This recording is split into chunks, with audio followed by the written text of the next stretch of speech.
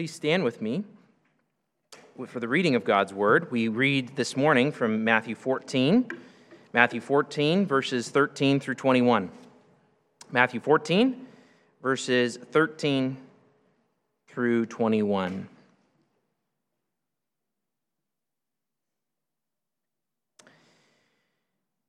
Now, when Jesus heard this, he withdrew from there in a boat to a desolate place by himself. But when the crowds heard it, they followed him on foot from the towns. When he went ashore, he saw a great crowd, and he had compassion on them and healed their sick. Now, when it was evening, the disciples came to him and said, "This is a desolate place, and the day is now over. Send the crowds away to go into the villages and buy food for themselves." But Jesus said, "They do not need to go away. You give them something to eat." They said to him, "We have only 5 loaves here and 2 fish." And he said, "Bring them here to me." Then he ordered the crowds to sit down on the grass, and taking the 5 loaves and the 2 fish, he looked up to heaven and said a blessing.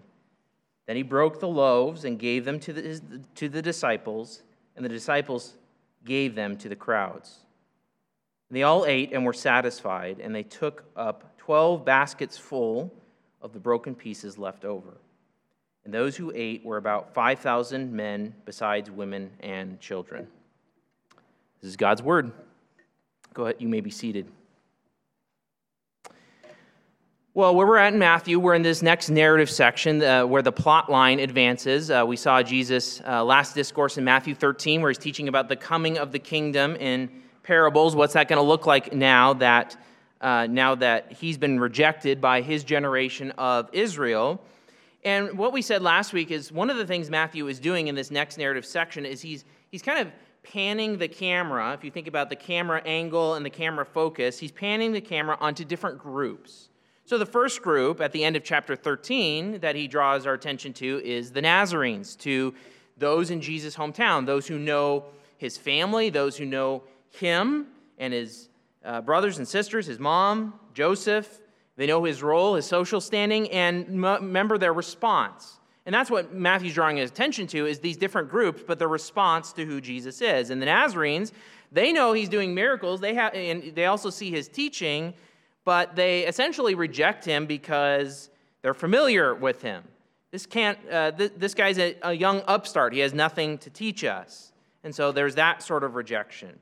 And then last week, Matthew panned the camera onto Herod. And Herod, this kind of ruler under Rome over the section of Galilee and over the section of Perea where John and Jesus had been ministering, we see Herod's response to Jesus. Who is Jesus? Well, he's John the Baptist raised from the dead. And because of Herod's fear, his self-protection, he's trying to preserve his own rule, he completely misses Jesus because of his fear.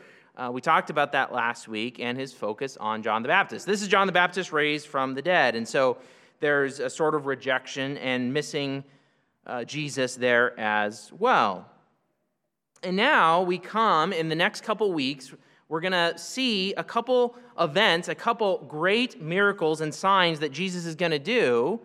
But really the primary group that's involved here is the disciples. Remember, we've kind of talked in terms of the disciples on one end of the spectrum, those who have repented and entrusted themselves to Jesus and they're following Jesus. Then you've got those who are opposed. You've got the Pharisees and the scribes, and now you kind of see that list being added onto. And then you've got the crowds in the middle, uncommitted, interested in Jesus, but not repenting.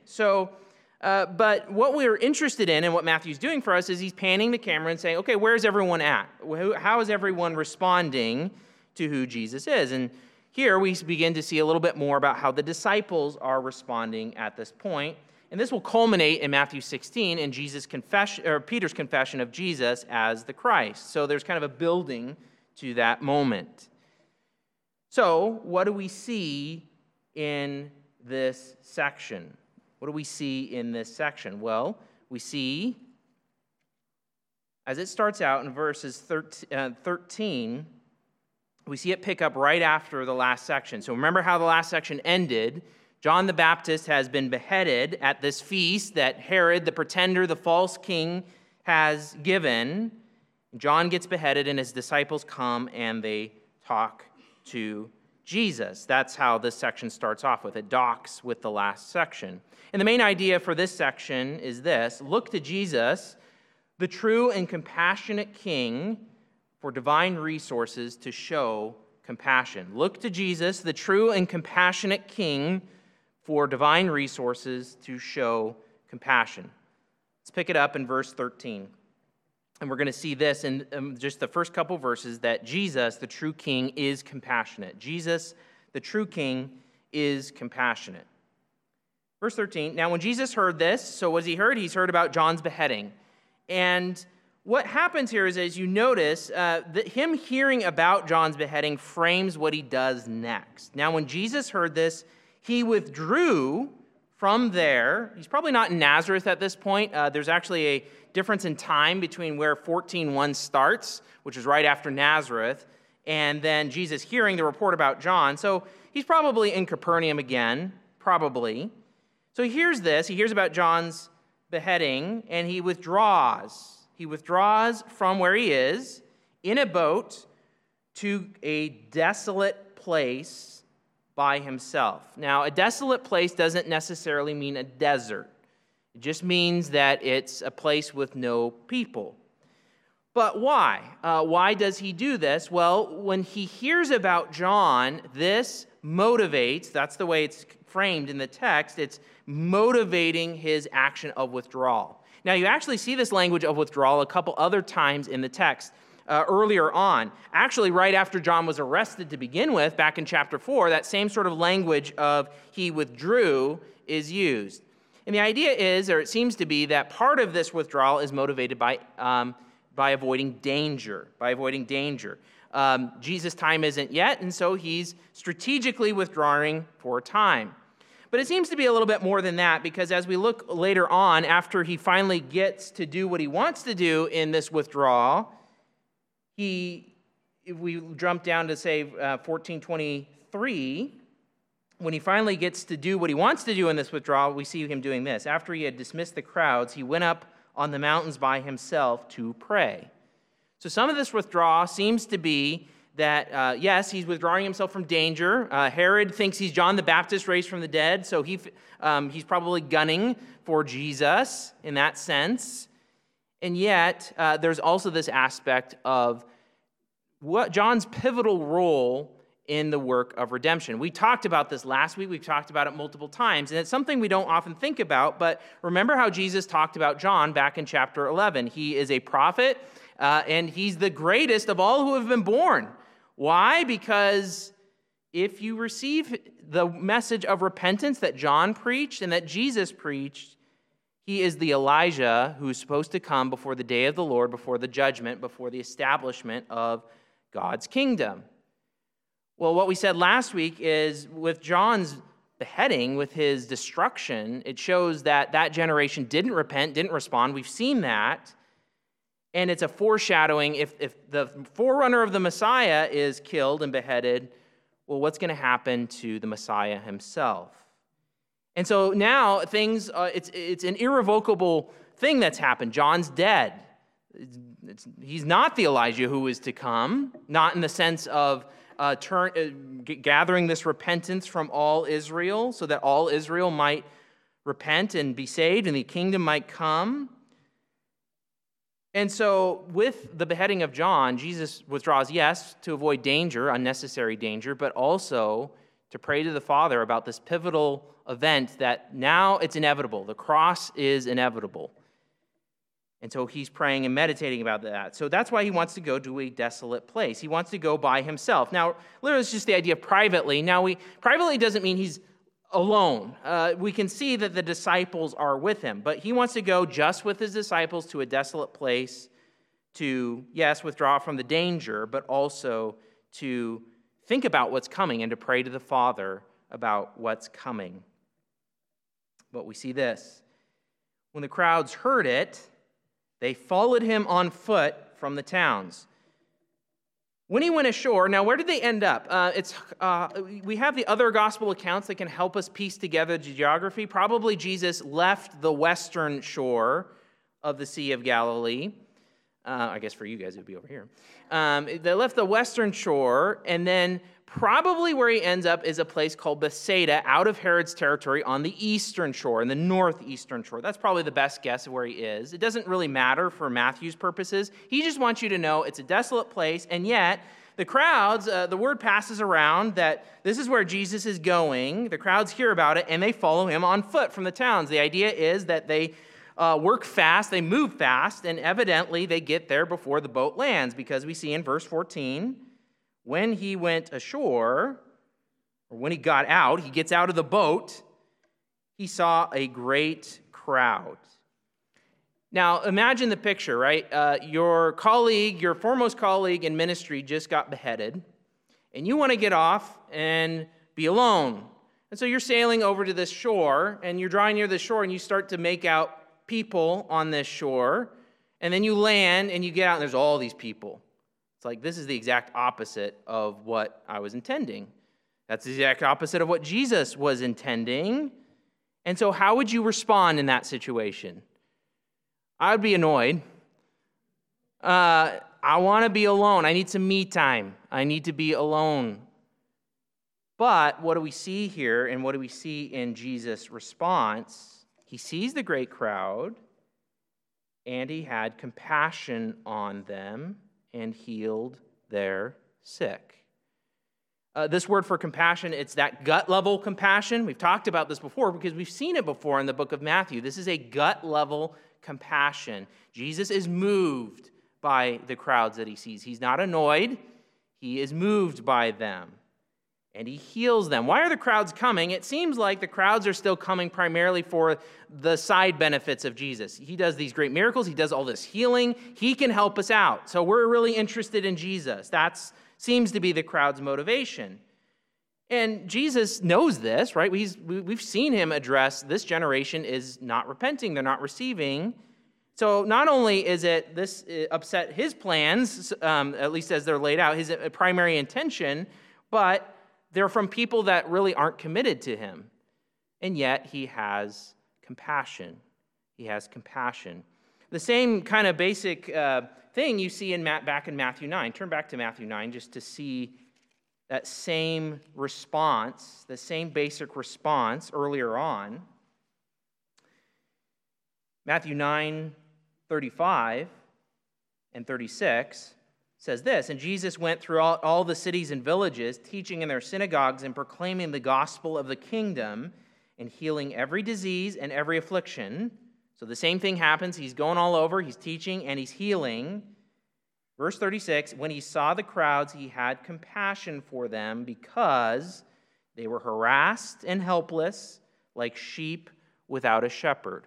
Why was he compassionate in chapter 9? Well, it's because he sees these people, these crowds, they're not being shepherded. And we talked about that back then. They're not being led by the scribes and the Pharisees, those who should be leading them to the truth, those who should be leading them. Guys like Herod, who are supposed to be over them and think of themselves as king, and yet they are not shepherding the crowds. They're not shepherding the people as God would have them. And so the compassion that Jesus shows here, you see it again, right? He shows them compassion and he heals. Same basic things he did in chapter 9. It's the compassion of the true king. What did we just last see in the last section? We saw this would-be king, this false king, manipulated by his wife, and thinking he's powerful when he's really not. He's just really cowardly in a lot of ways and driven by his own self-preservation, driven by his own lusts.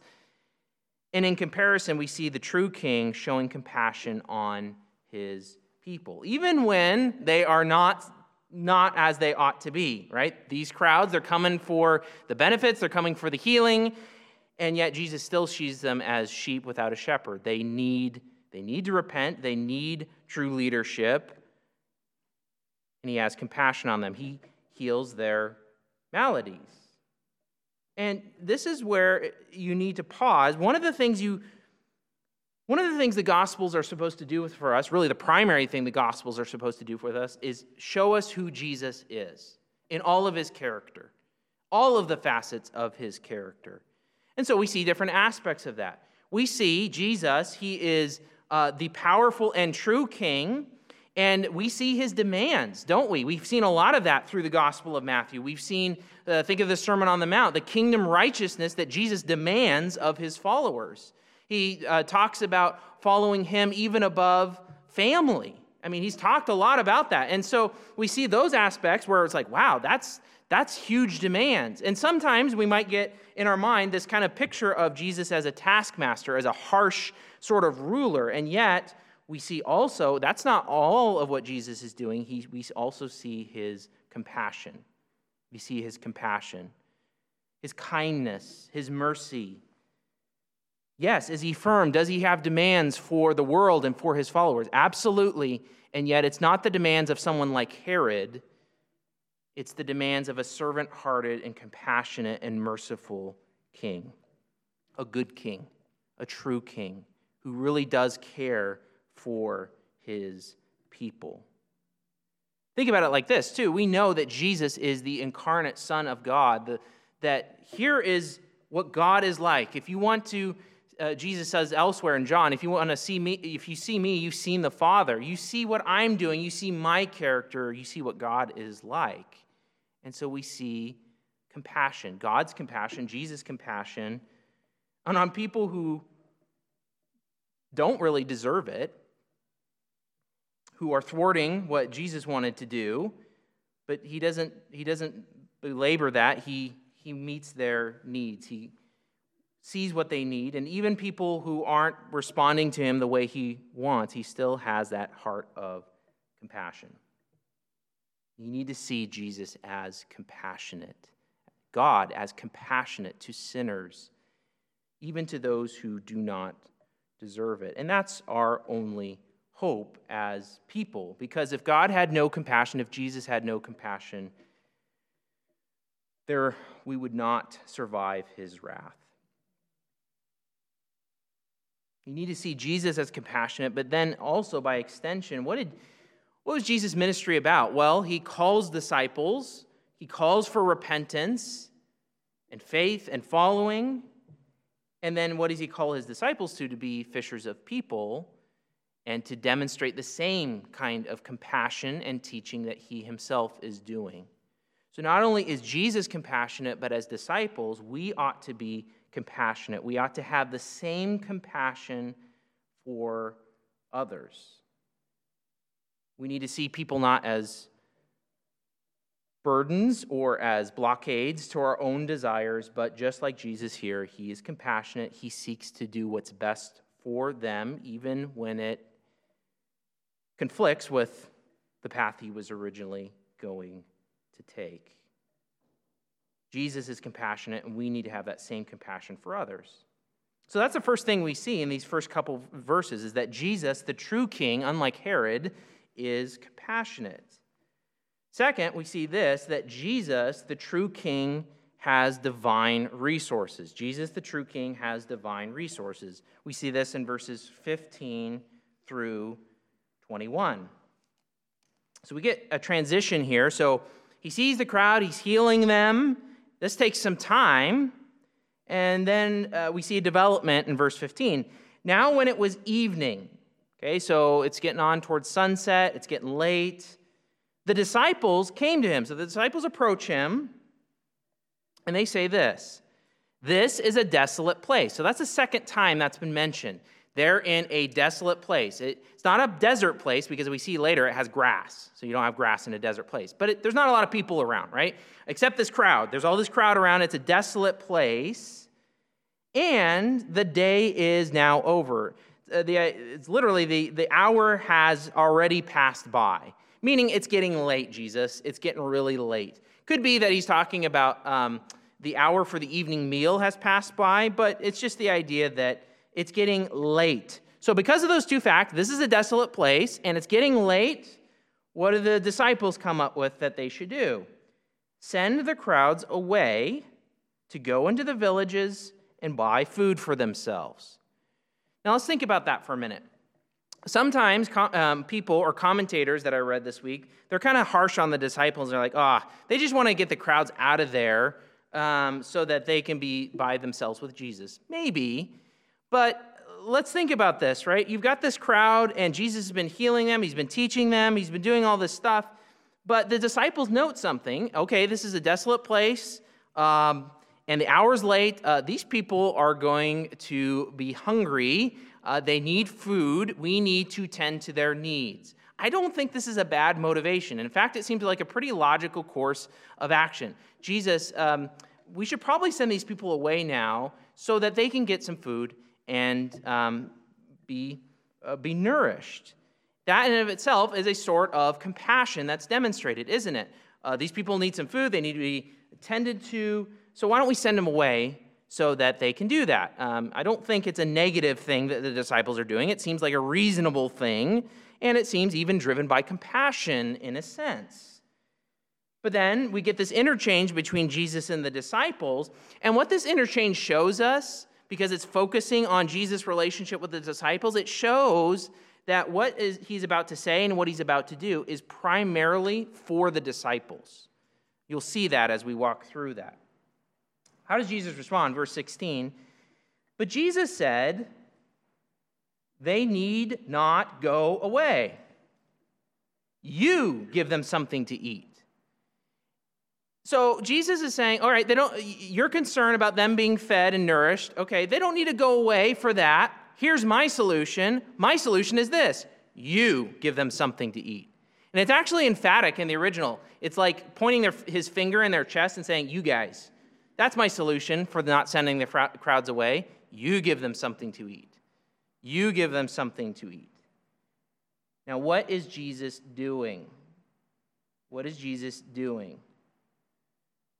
Well, let's see how the disciples respond. They said to him, we have only 5 loaves here and 2 fish. And again, it's kind of highlighted in the original. They're kind of surprised, right? Like, what? We only got 5 loaves and 2 fish. What are they doing? They're saying, all right, Jesus is calling us to feed this crowd. He's commanding us. It is a command. You give them something to eat.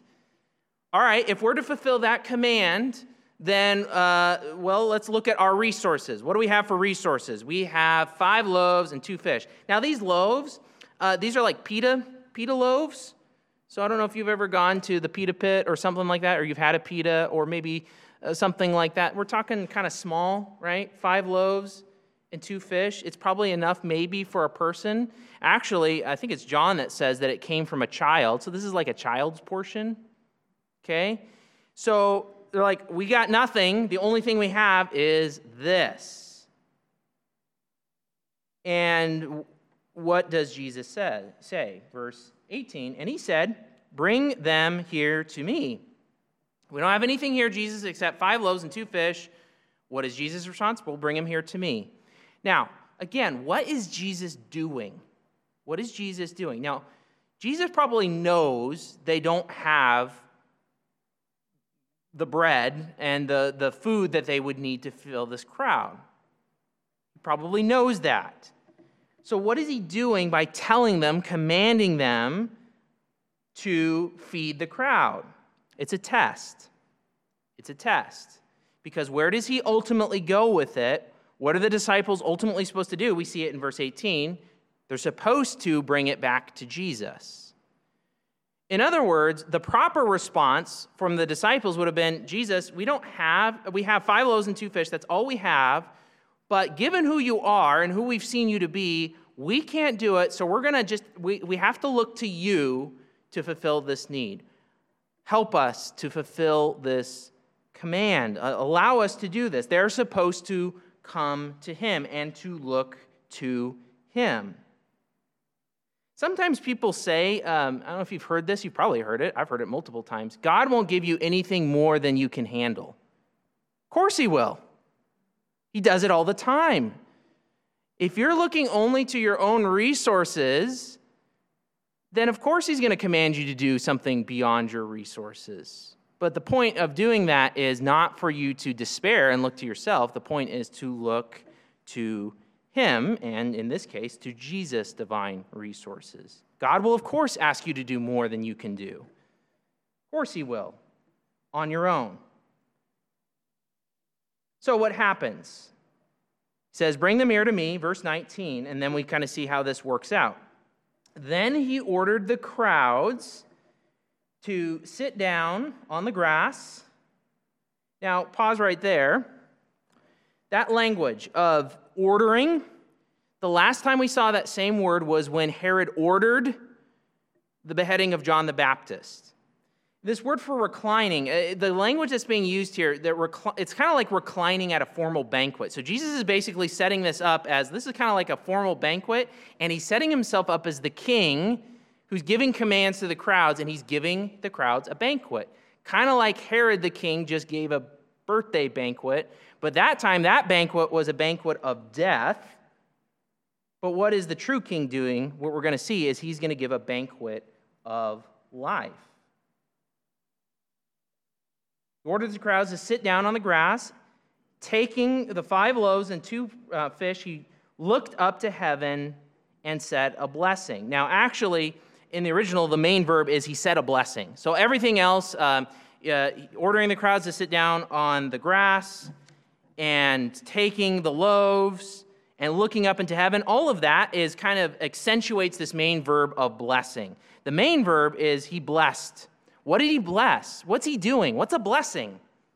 Now, we kind of just pass over that language, and it could be that he's just saying the blessing like the Jews did at the beginning of a meal. They did that regularly, and that blessing was a praise to God for his provision.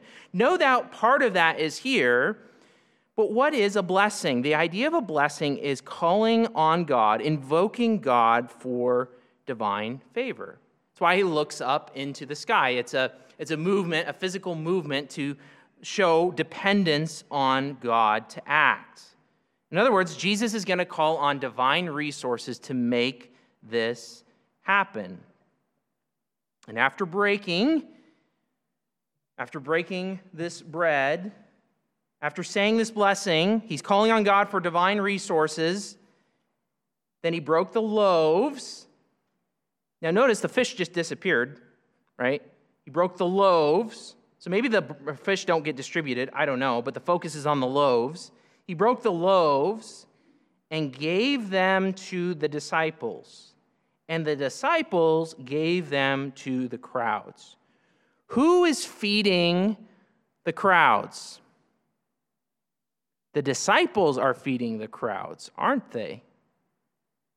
In other words, what Jesus commanded them to do, you feed them, they are now able to do. Why? Because Jesus has intervened for divine favor, and he's getting the bread, and he's passing it along to the disciples, and they are able to do what Jesus commanded them to do.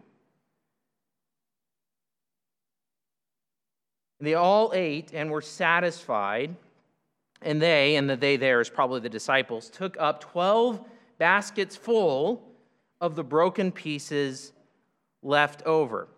I don't know how much you know about physics, but there's this idea of the conservation of mass. Mass is neither created nor destroyed. Well, unless you're God. And that's what's going on here, right? The mass of food, 12 baskets full, we don't know exactly how big these baskets are, right? But it's pretty clear that the mass of food that they ended with, and after feeding everyone to where they were satisfied, meaning, no, I can't have any more, I'm stuffed. The mass of food they left over with was greater than what they started with. The only way you can do that is if you're the creator or have access to divine resources, which is exactly what Jesus did. He called upon God, he invoked the Father for blessing, for divine resources to make this happen. And it's accentuated another way, verse 21, and those who ate were about 5,000 men besides women and children. Usually, if you look at the scriptures, that's how the scriptures number people. They usually count the men, and they say, yeah, there were women and children besides that. So if we estimate this, and you hear people estimate this number all the time, it's probably around 10,000 people total. That's a lot of people, right? And it's another way. These 10,000-ish people were satisfied to the full. They had what they needed. So again, it's just accentuating. This is a big deal. This is a massive creation-level miracle at the hands of the true king, giving life to and showing compassion in this way, too, to the people. But again, what is this here for? It's here for the disciples. It's not even clear whether the crowd actually knows where the bread came from. I mean, maybe they knew, maybe some of them knew, but Matthew's focus is not on the crowd seeing this great sign and miracle. Matthew's focus is for the disciples, because he commanded them, you give them something to eat, and they did, by means of looking to Jesus for divine resources, and that's the lesson he's teaching them. Do the disciples fully get who Jesus is? No, not yet. And he's teaching them. He's teaching them more about who he is. And in their ministry, remember, even it seems like the disciples' suggestion, let's feed these people, or let's send them away to go get fed, even that is kind of born out of the compassion. And we know they're to extend Jesus' ministry and to show compassion like he's showing compassion. Well, how are you going to show compassion to people?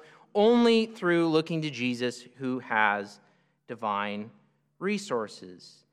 And this is coupled with, who do you see Jesus is? Who do you see Jesus is? They don't fully get it yet. They're learning, and Jesus is teaching them. There's a couple more aspects and things to note about this story.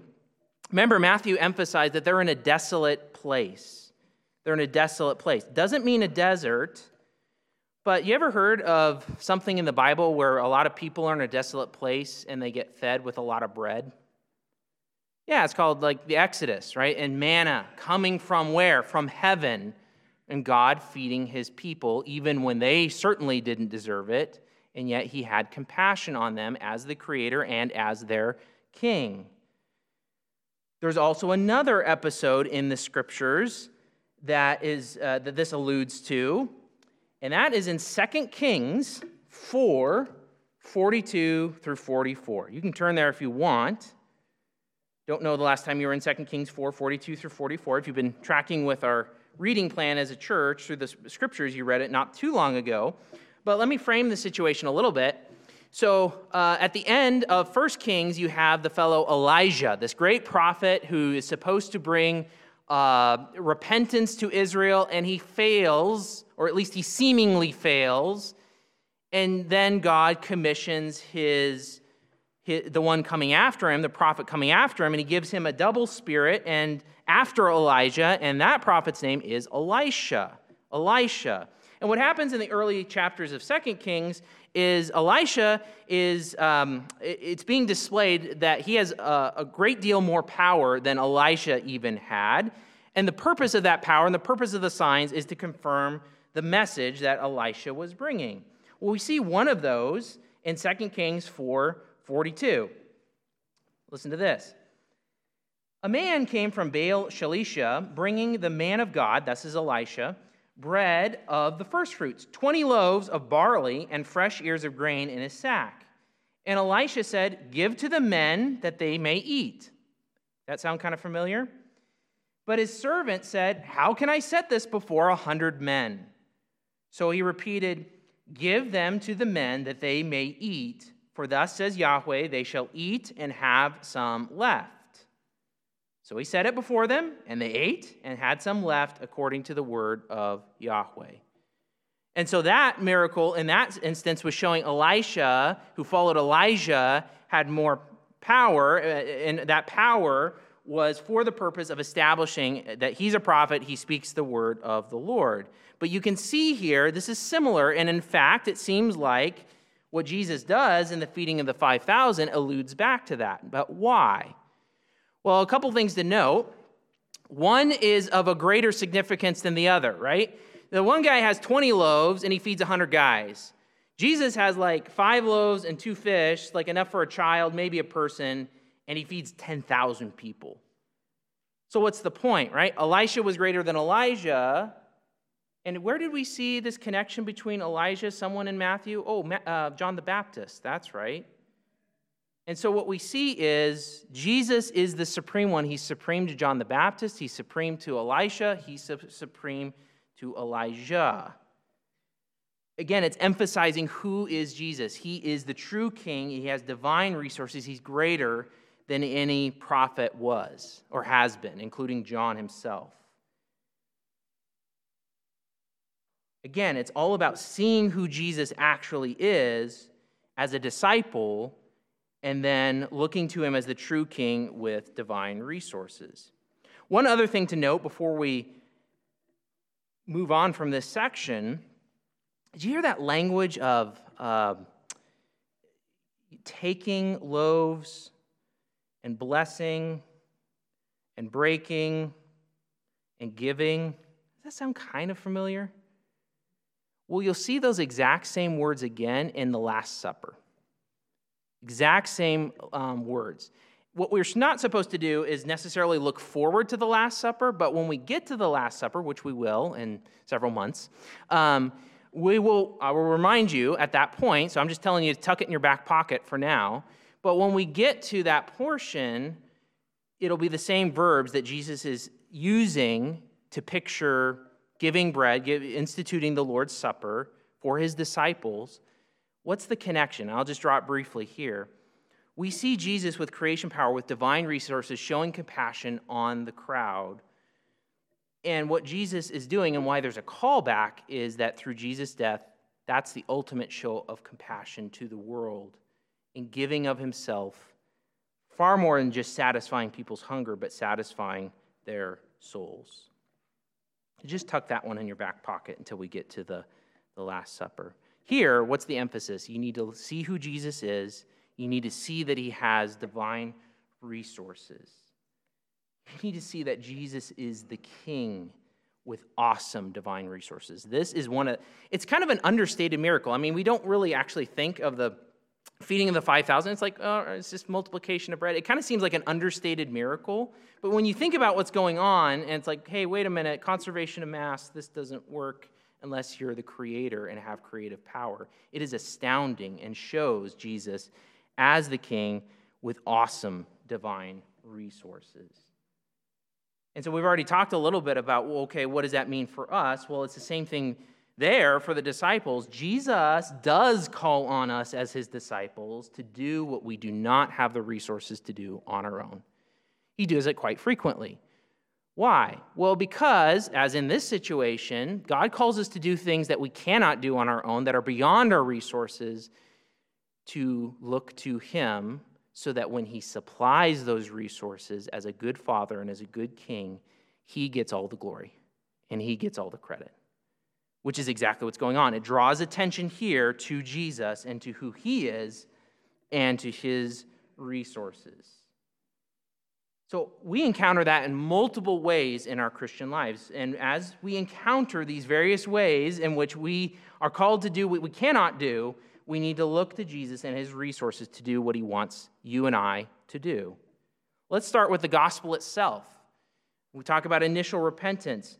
You don't have the resources to be righteous. No one does. Everyone is born a sinner who deserves God's wrath, who is an enemy of God, who is an enemy of Christ. And we often tend to think, well, yeah, but I'm not so bad, and my good deeds outweigh my bad, so God will accept me. God will be okay with me. God demands perfect righteousness. If you want to stand in the presence of the perfect one, then you need perfect righteousness. No one has those resources except Jesus, who became a man, lived the perfect, lived in flesh, human righteousness that you and I could not have, died on the cross in place of his people for their judgment, for the wrath that was due them. He took that in their place and also had the perfect, lived in flesh righteousness that they didn't have, so that that can be credited to them so that they can draw near to God. So when you come to faith in Jesus, what you need to do is to acknowledge, I don't have the righteousness that God demands of me. I cannot. I have no resources in myself to do so. I repent. I lay down arms of being an enemy against Jesus, an enemy against God, of looking to myself, of ruling my own life. And I look to Jesus as the true and compassionate King who, through his compassion, gave himself up through death and resurrection to rescue his people. So even this principle is at work in the gospel. And then, who does Jesus call his disciples to be as they become his disciples, as they follow him? He calls them to be fishers of people, meaning, okay, the compassion you have now received from the King of Kings, now you need to bend that out to others and proclaiming the gospel to others. So I don't know if you've ever proclaimed the gospel to others. I hope that's what we're called to do. That's our mission. But have you ever been in a situation where you're proclaiming the gospel to someone else? Maybe it's a family member, maybe it's someone you met on the street, doesn't matter. And you're proclaiming the truths of Scripture, and you're just like, it's like the truth is just bouncing off like concrete, right, from this person. Well, what's going on there is the reality that God calls us to proclaim the gospel. Jesus calls us to proclaim the gospel. We can be as faithful in that as we ought to be, and yet nothing's going to happen without divine intervention, without divine resources, because I can't change anyone's heart. I'm still called to proclaim the truth, but I can't change anyone's heart. We need the divine resources of Jesus, the resources of his Spirit to change someone else's heart. So as we fulfill our primary mission in proclaiming the gospel, we're like, I can't do this. And Jesus is telling me, you share the gospel with that people. You proclaim it. And what are we supposed to do? We're supposed to be in prayer before, during, after.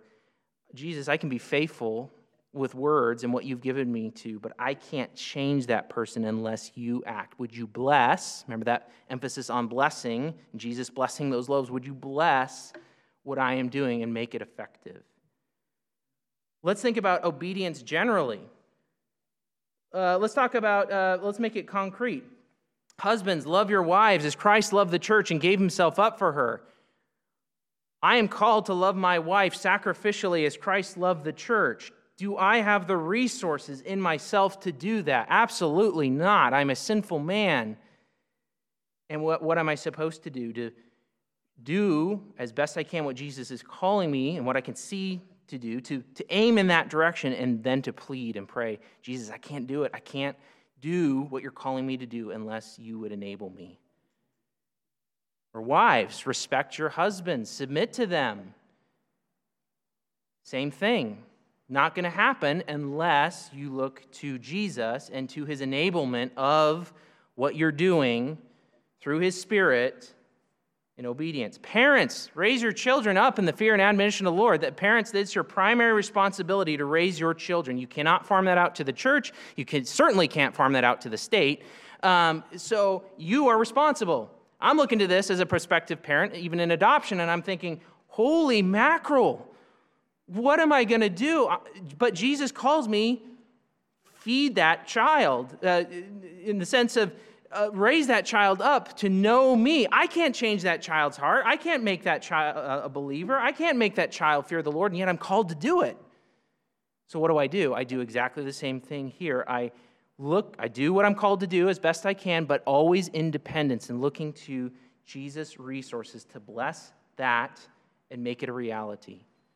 Singles. Let's talk about singles. We talk about husband and wives and parents. It's hard living in this world with all the sexual immorality to stay pure and to wait for your spouse, if God would so please, to give you a spouse in marriage. How are you going to do what God is calling you to do? Because it seems impossible. The deck is stacked against you only by looking to Jesus and his divine resources.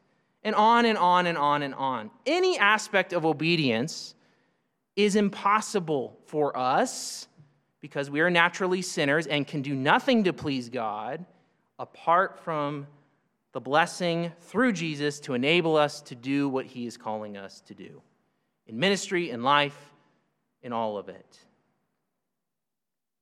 But Jesus is the good and compassionate King, and he will answer, and he will give us what we need to do what he is calling us to do, just like he did. You feed these people. And they did, by looking to Jesus and by depending on Jesus to do so. Look to Jesus, the true and compassionate King, for divine resources to show compassion. Let's pray. Jesus, we have no resources. You say, John 15, you told the disciples, apart from me, you can do nothing. And that is true, and we all humbly acknowledge that there is nothing. We don't have the righteousness to be saved, and yet you've provided it through your death and resurrection. We don't have the ability to obey apart from your empowerment. And Lord, when we depend upon you, when we look to you and away from our own resources, you supply what we need for your glory and for your honor as the true King. And that's what we want, Lord God. We want to see you honored. We want to see you glorified. We want to see you lifted up. Lord, help us to keep, this is why we need prayer, Lord. Help us to keep being prayerful. If we are prayerless, it's because we're self-reliant. Help us to be prayerful, both individually and corporately. And Lord, we ask as a church, as Faith Bible Church, you've given us the call to proclaim the truth to our community, to equip families, to be a visible body that loves one another, that's unified for your glory and honor in this community. And Lord, we cannot do it apart from your grace. And so we ask that you would bless our efforts. We want to be faithful, and yet as we seek to be faithful in our action, help us to look to you and to you alone, our King, who is so good and compassionate and kind and will bless as you see fit to accomplish your ends for your glory. Help us to keep looking to you as our King. We love you, we thank you, and we praise you. We thank you for what you've already done, amazing things in people's lives and hearts. We praise you and we thank you, and we pray that you would do more beyond all that we ask or think for your glory in the church and in Christ to all generations, forever and ever. Amen.